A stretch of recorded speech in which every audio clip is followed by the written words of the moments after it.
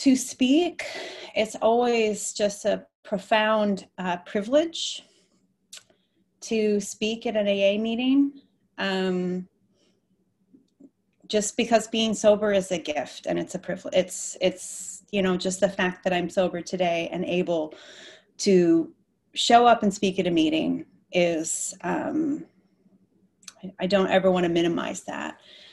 So I learned the way to sort of do a long share, or where I come from, sometimes they call it a qualification, is to make sure you touch on what it was like, what happened, and what it's like now. So for me, that's kind of like, what the heck was going on when I was a drunk? What made me get sober? What was that like? And then what is it like today where I live in recovery? And I, on a good day, am practicing these principles in all of my affairs. But I got sober in 2007. So it's been a while. And it's really important to remember to have this opportunity to tell this story, because it's easy to feel like I'm 13 years from a drink, but I'm actually just like one day at a time away from a drink, because at 13 years, I've seen friends relapse in ways that are unimaginably tragic. I've had people just kind of disappear, and I've definitely had friends die from this disease. And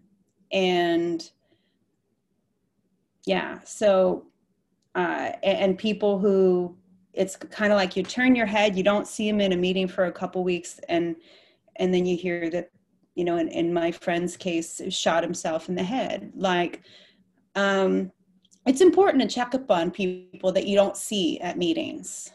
I don't want to undervalue that sort of reaching out. If you think, hey, where's my friend that I usually see at this meeting? It's the holidays. When I got sober in New York City, this guy every winter would say, it's hurricane season for alcoholics. You got Thanksgiving, Christmas, and New Year's. And he would say that every year, and it would really annoy me, but it's true. And I like to repeat it, because we can forget how hard the holidays can be, especially if we used to drink through them like I did. So yeah, I got sober in New York City, 2007. I basically moved to New York City so that I could drink more efficiently and more safely, because I grew up in the Midwest in Michigan. And so I learned to drink, underneath bleachers at football games, and just trying to be cool, because I'm actually a big nerd, like super nerd. And I just kind of wanted, glasses and braces and the whole thing. And as soon as I could when I realized that if I smoked and I drank, that like people might, look at me as like a female, then I just that was my key. I'm going to be a party girl. I'm going to be like a secret party girl. How fun is that? So I was just off to the races. As soon as I realized that I could drink on the weekends and kind of have this, alter ego, I suppose, I felt like I had it figured out. I was very strategic. I wanted to not drink my way out of college. That was really important to me, was to graduate college. And so I didn't want to drink my way out of college. So I made a habit of getting really drunk regularly in high school and at my summer job, because I wanted to be able to know how to manage my hangovers. And I used to drink really hard. I was a waitress in a summer community, and I used to drink really hard and be able to show up at 6 a.m, 17, 18. But it's like I kind of was always testing my limits. And the community I worked in, I also like to describe as like the movie Dirty Dancing, but I was like the Patrick Swayze people. I was like come and have a good time and come to our party. And we're like the people who actually vacation here think we're scum. Um, but that was, that was also allowed me to live out that kind of fantasy. Like I was a bad girl, but I really wasn't, because I worked in a cute little Christian community restaurant. But yeah, so that kind of set me up well to go to college. And that was like I went to college in New York, not New York City, but New York State. And it was like, I was the first time I'd been so far from home. I was the only person I knew there. And so the only thing I could do to settle my nerves was to start going to parties and smoking weed and just suddenly like dive back into that. Like I wasn't able to use that opportunity to like thrive as an intellectual as I might have hoped in college. I was just like, time to just become the girl that, yes, within the first week of school got so shit-faced that a door was opened on my face. I was knocked out, bleeding all over the place, no cell phones, because this is like in the 90s.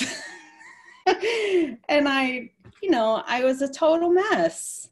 But I just kind of thought, well, everything that happened, I felt like was kind of like a badge, so I did fine. I didn't drink myself out of college, but I choice, which was marijuana. It's a big pothead. And I like to say that my boyfriend that I eventually had through all of college was a part of the distribution process. I would never call him a drug dealer, but he definitely, he was definitely, I didn't understand. And that's the other thing, I didn't understand that I had a problem with marijuana because it was just always around. And my boyfriend was part of the distribution process. So everyone wanted to get me high. And I never had to buy weed. I just didn't even understand until we broke up and I like needed to get high that people actually paid for weed. It was very bad because that was really my drug of choice. And that was really, really, really my downfall, is that addiction that need to be just a little high. And then a balancing of like, I need to be a little high, but in order for me to not get too high, I have to be drunk also. And at some point I had pills to balance in there. So I just had this great little, I was my own little scientist pharmacist working out how to manage my state, and the crazy thing is that like state of like, okay, and receptive to the good things in the world right now, that is actually my serenity. Like that is actually how I feel. It's just, I was always like pulling all the ropes and stuff. But also it's important to mention that I am a dual diagnosis addict and I am bipolar. I think that's always important to mention because it's something that I carry a lot of shame around. I was diagnosed in college and there was just a different sort of public perception, almost 20, over 20 years ago with bipolar disorder. It was very scary for me and I didn't realize how dangerous it was. So when I was first in a psych ward for having an, episode, and they sat me down and said, you cannot smoke marijuana. Like you have something wrong with your brain and you cannot smoke marijuana or you may die. Or they didn't say that, but they said, like you're bipolar and you can't smoke weed. And that was sort of like a test of like, is this girl an addict? Because someone who understands that like doing this drug is unpredictable and could tip you into chaos wouldn't do it. But the minute I have a little taste of that high, the nature of addiction is that it produces the phenomenon of craving. So it doesn't matter how bad it may be for me. I just want more. I just want more. I want more of that feeling. And so when they said that to me in the hospital, that was like 1998, maybe. It just went in one ear and out the other. It was like, okay, thank you very much. You have no idea what it's like to be a college student. There's no way I'm not smoking weed anymore. Like this is a joke, So that's what it was. And that's how I treated it. And I sort of fumbled through, I think that bipolar can sometimes be progressive, as can, addiction. So at some point they just kind of caught up with each other for me. But I graduated, you know, and then I went into, I moved to Cleveland to do a master's program, and like, I didn't have any real relationships there that didn't involve drugs. Like everyone in my life was someone who, like, I can remember their faces, but mostly I remember that like I just had, like, that I just kind of had to hang out with them until we got high. And I remember when I knew I needed to move from there, and it's like I didn't even want to acknowledge that they were people or that we were friends. I just wanted to leave. And I know I got a little, you know, people kind of like, what's wrong with you? Or why are you being like this? Or and I just thought, God, don't you get it? Like, you're not a person to me. You're just a source. You know, I have compassion for that version of myself now, but I also think she's pretty gross. You know, I don't want to be like that anymore. So from there, you know, I got some other job, and then I moved to, then I was in Columbus, Ohio. And it was like, there I was really like, there was also sort of fiercely by myself and mostly drinking a lot because I worked in politics, and it was important to drink a lot with people. Like 4 nights a week, we'd go out to receptions and everything was paid for. All the drinks were paid for. You know, I'm like, what cute little 22-year-old thing, and like these old lobbyists are like, you know, buying me drinks and stuff. And it's like, you know, I was just loving it because I was just free alcohol all the time. And again, I was like testing my limits. How drunk can I be and still show up for work in the morning? And at that age and at that time and at that point in my illness, it was pretty seamless. It was pretty great. But I was doing a lot of drunk driving, and I was doing a lot of winding up with people and in places that I didn't remember. I wouldn't say I'm a blackout drinker, but I would say there's a lot of gray and brown, and a lot of like phone calls the next day, like, ooh, I'm really, you know, I'm sorry, I don't know what I did, but it was probably terrible. Yeah, it's like as I'm saying this, as I'm remembering, my whole body is tense, and it's just like, it's hard to remember that part of my lifestyle, because I think the difference is when you're in recovery and when you're an addict is like, you look back on that stuff and it's at a certain point, it's not like it was fun and cute and young. It was terrible. And even though it's sort of easy to paint with a broad stroke and say it was glamorous in some way, but I was such a frequent drunk driver. And then I had a really crazy thing happen there. I was assaulted in my own apartment, not anything to do with drinking, just like a crazy guy. Anyway, I mean, he was my neighbor, but I didn't know him, and he was beating up his girlfriend, partner, and I had never met her, but she was knocking on my door, screaming for her life. And so I opened the door, and I just thought, oh, I'm a savior. I open the door, pull this girl in, her face is all bloody and torn up. And like, I lock the door, and I'm like, everything's fine now. You're safe. This guy busts through my door with like all sorts of implements. And like, it was the most terrifying thing. I take this girl, we run in my bathroom, close 3 doors.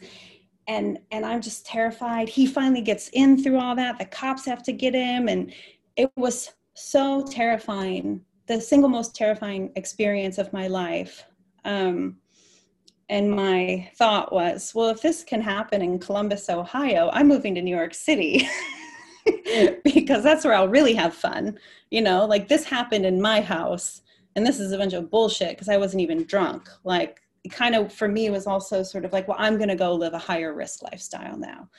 It was terrifying though, but it also, I think, it was also, I had a boyfriend at the time there, and when he was trying to help me pick up the pieces of that, you know, my door all pasted shut and everything, his solution was like, he brought me a bunch of alcohol. He didn't know, he wasn't like, let's process this, or like, do you feel safe? He was like, here's a 6-pack. I don't know.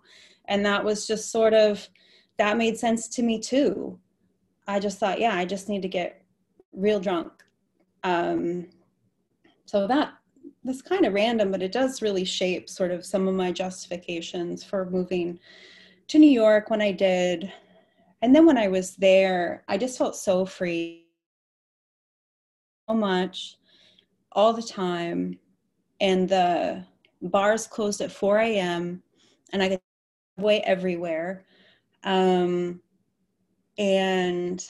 I just felt there was no one really like judging my behavior. So I drank heavily and enjoyed my lifestyle there for 3 years. I really lived it to the fullest, I suppose, that lifestyle. I had a great job and I supported that lifestyle, but then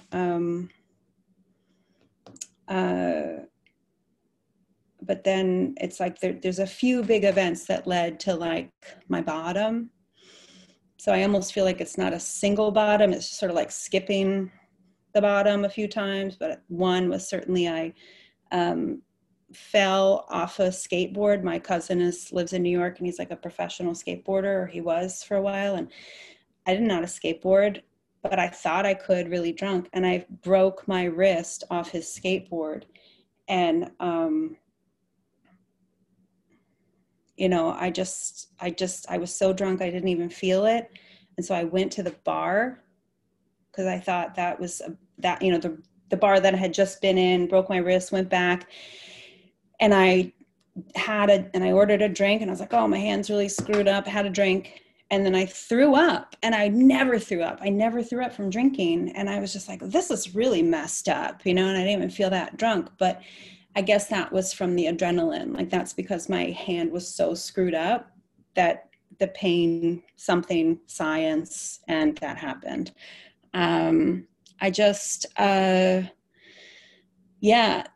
That, and then I leveraged that broken wrist as an opportunity to go on disability and have more drugs and just be home drunk and drugged out every day. Pills, weed, everything. I went on disability from my job because I couldn't use my hand.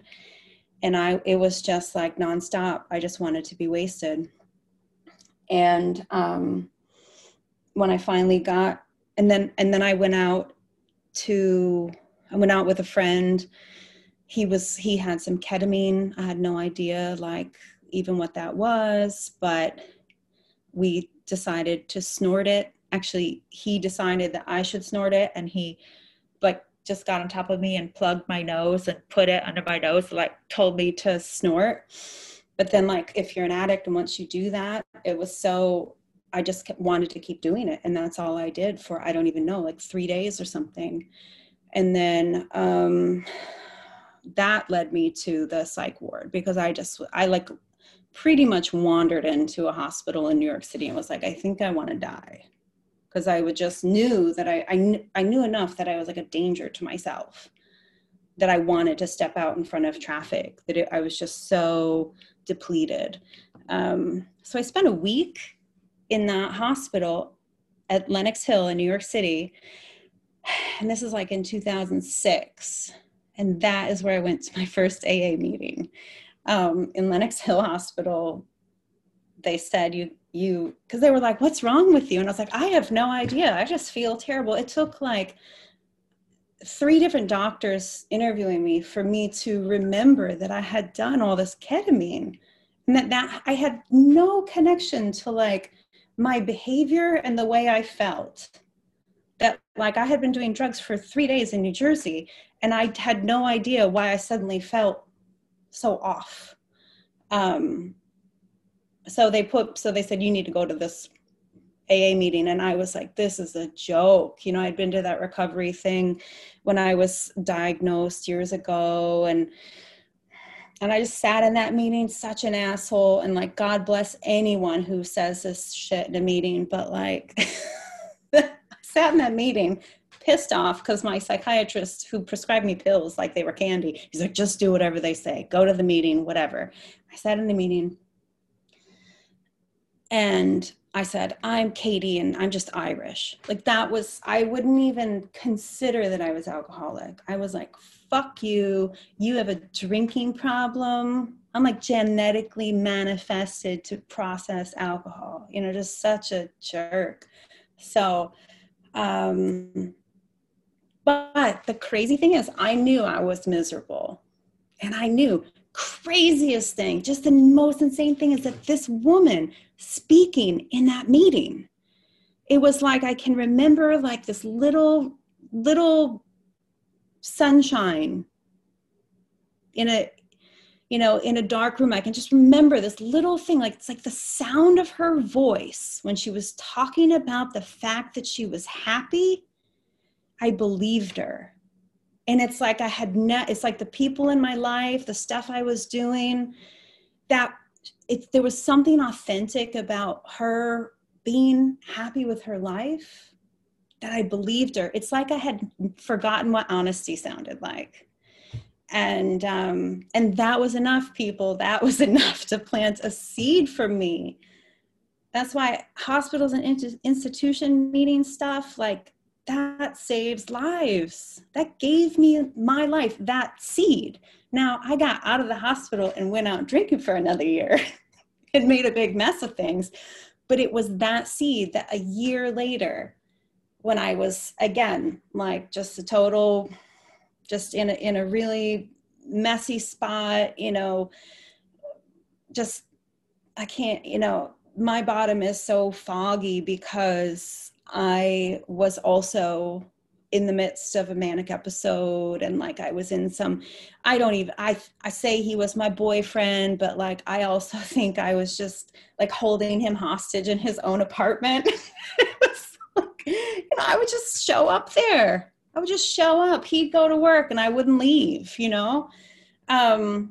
It was really bad. He was nice, you know, or he just wasn't, but he was like, you're an alcoholic, you need help. And he did not really have a lot of language for stuff, but he would put on, and this is when it was a big hit, Amy Winehouse's rehab song. And he would just sit me down while he like ironed my clothes for work and made me breakfast. And I was all ridiculous, and put that song on VH1 so I could like watch it. That was him telling me like, I think you need to go to rehab. But anyway, I just kind of like, you know, I just eventually, I just kind of fell apart one day. I fell apart. I was, you know, running in Central Park, and I like, you know, just was out of my mind. I don't know. I was literally like in the dirt, like fell down after a 10K race. I was registered in the dirt, like clawing through the dirt, just kind of out of my mind. And he came and got me.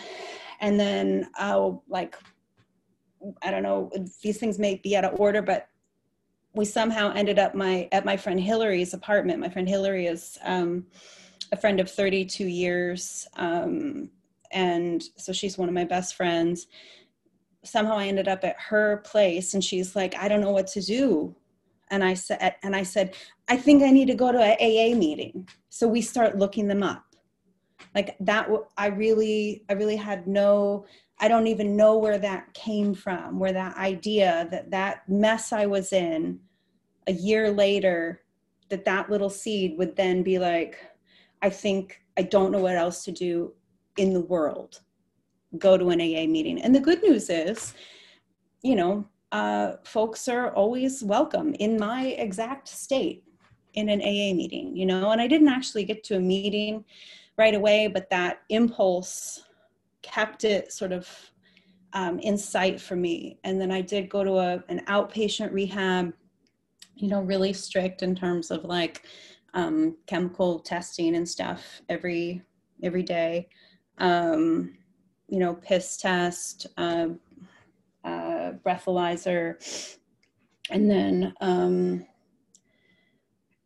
And then it was like, it was a fancy program at a fancy hospital in New York. And they had like a program that was like not, it was kind of abstinence based, but it was therapeutic. And it was like for people, for a lot of people who AA didn't work for, you know, my insurance was paying for it. But I mean, like some of these people were lived in a world that I could not relate to, you know, with really fancy cars and drivers and stuff. And, you know, but they were not really, they had tried AA, it wasn't really working for them. They didn't necessarily need an abstinence program. It was like exploring other stuff. But I decided in that program that I would prove that I was not an alcoholic. Because even though I had that like impulse to go to AA, it's not like you just come in and it fits, you know, necessarily, because that's why people go in and out and we talk ourselves out of having this illness. And like, that's the nasty, gnarly part of it. So I go to this thing and I really didn't want to stop drinking. Once I was in that facility and program. So I thought, I'm going to prove to all of you that I'm not an alcoholic by not drinking for 90 days. So I went to that program for 90 days and did not drink, but I was like white knuckling. I had no program. There was no recovery. There was no like sponsorship, mentorship. People weren't telling their stories. You know, it was just these rich people and their lives that I didn't understand. And I was just like, I just don't need to be in the substance abuse part of this. I don't have these problems. Let me out. So I like get through those 90 days by some miracle and decide that my life was a little better. And I thought, well, I'm going to give this a shot for a year. I'm going to try and stop drinking for a year. And I just imagine like within a year of not drinking that I would have like my corner office, I would have a husband, I would have like silk. And I was already calculating at that year mark celebration, all the drinks I would have. And that's one of the things for me, why I know I'm definitely an addict, is it's like when I, that when I was planning to stop drinking, I was already planning the celebration I would have at the end of a year, which would be complete intoxication. So it was really warped. And I knew one other girl in my group therapy that had mentioned AA, you know, and so I'm coming on the end of this 3 months and deciding that I do kind of want to not drink for a while. And I asked her, because my friend and I never found that AA meeting. We like looked, and then I went to the hospital. And so I go over to this girl, I'm like, oh, hey, like you mentioned AA different times. And you said once you were sober for 8 months. And that sounded insane to me. I was like, who would be sober for 8 months? She was talking about it. And like, I don't know why she remembered all this time and everything. And I said, do they still have those meetings like that you go to in New York? And sigh and was like, I don't go to AA anymore, but I have to take you because AA gave me so much that I'm committed to anyone who asks for help related to AA that I would take them. So she's like, I'll take you. I'll find a meeting for us. We'll go.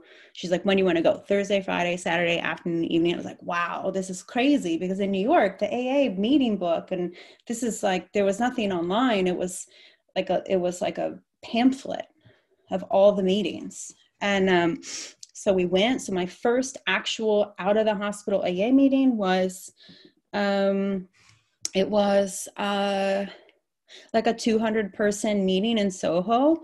And it was like really intimidating, but they said, you know, is anyone new here or at their first meeting? And she like nudged me and she's like, this is when you stand up. And it's like, and I get up and I'm like, I'm Katie. And like, I don't think I was saying, and I was an alcoholic at that point, but I was just like, this is my first meeting and this is my first time here. And it blew my mind to have a room of 200 people applaud me for just saying I was there and for not drinking. And I sort of like, it's kind of like I was sold, you know, I was like, I don't know what this is, but I feel like not drinking is punishment and you guys feel like it's a celebration. So I drink for various reasons, you know, I had also lost jobs and relationships, you know, I tick a lot of those boxes, but it was pretty high bottom in that sex. So I started going to meetings, and I came in after I'd been, you know, kind of a dry drunk for 3 months. It was tough to get connected. But in New York, you count your days. So people count their days 1 to 90 in New York. And I didn't do that. But now, you know, but I made my way through, and I went to a meeting where, this women's meeting, and they were like, oh, you know, newcomers are the most important people in the room. And I got pissed off one day, and I said, you know, I'm new and I don't feel very important in this meeting. So they came and got me, and then they took me. That this one girl said, oh my God, I'm so sorry. Because they were a very small meeting. They were all like, they were very into themselves. And I was just a kind of a, you know, skeevy person sitting in the back. So this one girl, she said, oh, you live in Brooklyn. Let me show you the meetings I go to in Brooklyn. She committed to going to that meeting with me. And I was so shocked when she actually showed up. And that's the big thing of like what it's like now for me is I show up, you know, and if I don't show up, I at least feel really bad about it, you know? So then, you know, so I count that time where like I went, my old boyfriend sort of guy took me to get to the hospital. You know, my last drink was like in that foggy couple of days. I don't remember my last drink, but the race that I was running when I was crawling around in the dirt like a weirdo, that was June 9th in 2007. So that's the sobriety date I call for myself. And then, you know, and I tell my sponsee, who I love and love and love, I say, you know what? I'm like a D student in AA. I just don't drink. I go to meetings. I try to have a sponsor. I try to work the steps. I do my best, but like, you just like, D student, you just got to pass. You just got to like hang in there. You know, as long as I've been doing this, it's like there's ups and downs. You just kind of got to hang on. But so I say that because it took me a long time to start working with a sponsor, about a year before I would actually start working with a sponsor seriously, because I was very skeptical. I still was very certain it was a cult. Not that I'm like opposed to cults, because I've enjoyed being sort of cult adjacent in like yoga communities and other things, but it's just like for some reason like God being involved was really upsetting to me.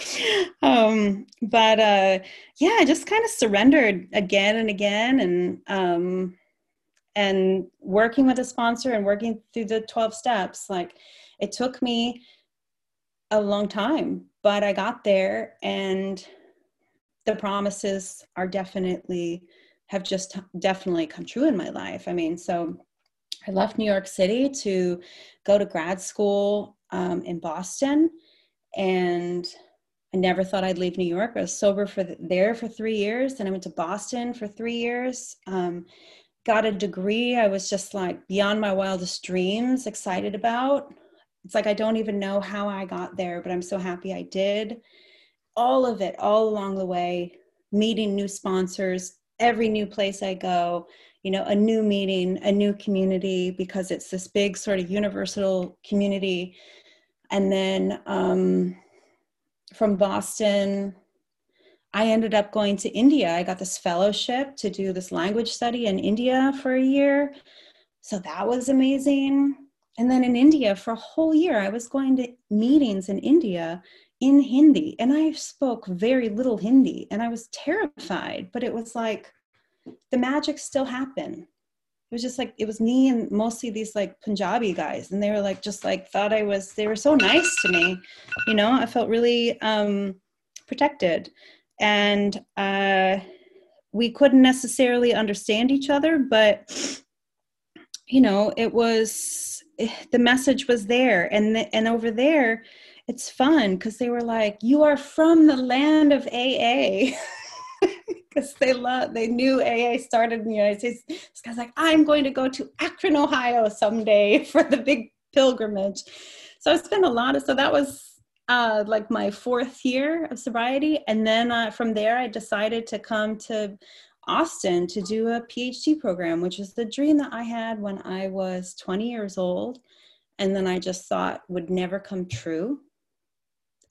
And then I started it when I was, I don't know, however old I am, 30 something. And I'm 42 now. I just have been doing this degree for seems like a long time. But I always wanted to do that. It was a dream that I thought would never come true. And I never thought it would like come back around. But then it came back around in a better and more beautiful, more meaningful way than I could have planned when I wanted to do it when I was 19, just because, so the program just, so much of it for me is my higher power. So much of it is this like slowly unfolding realization that I can have a relationship with a higher power and that I can feel safe, taken care of, and okay. That's the miracle running under all of this for me is higher power. So I don't want to diminish that, but I also think that there's a lot of moments where I could spend 40 minutes just talking about my relationship to my higher power, but I don't think that that's necessarily the best way to go. I also want to say, I'll just wrap up. So I'm at home at my parents' house in Ohio right now. I was able to come home here and show up to be with my mom, who was diagnosed with cancer relatively recently, and she's undergoing chemotherapy. And I've heard people say this in the program before, like, oh, I'm so glad that I'm sober because I could really show up for this. And it's like, I always thought, well, that sounds like kind of a bummer to go show up for like a sick parent. But I just 1,000% get it now. It's a complete gift. It's a gift and a privilege to be here. It's as an active alcoholic. And it's also exactly what I want to be doing. Like, that's the miracle of it. Is not that it's like I can show up and be a good daughter. It's like, it's actually what I want to be doing. There's nothing I'd rather be doing. And so that's a gift to the program. And then, just then my friend, I was mentioning to John in the beginning that my friend from my home group, Lauren O, if anyone knows her, 2 weeks ago was hit by a car. And she is at Del Seaton. She's one of my best friends, and she's in pieces, literal pieces. And I've been able to show up for our friends and her family, not dealing with someone else's family. That's a whole other thing. That's a whole other level of patience. But it's incredible if you haven't had the privilege, it's incredible to watch the recovery community descend upon a person in need. It's absolutely mind-blowing. Like, if you stick around for nothing else, stick around to watch people get helped by the community. That is, if you don't believe in a higher power, like, that is God in action.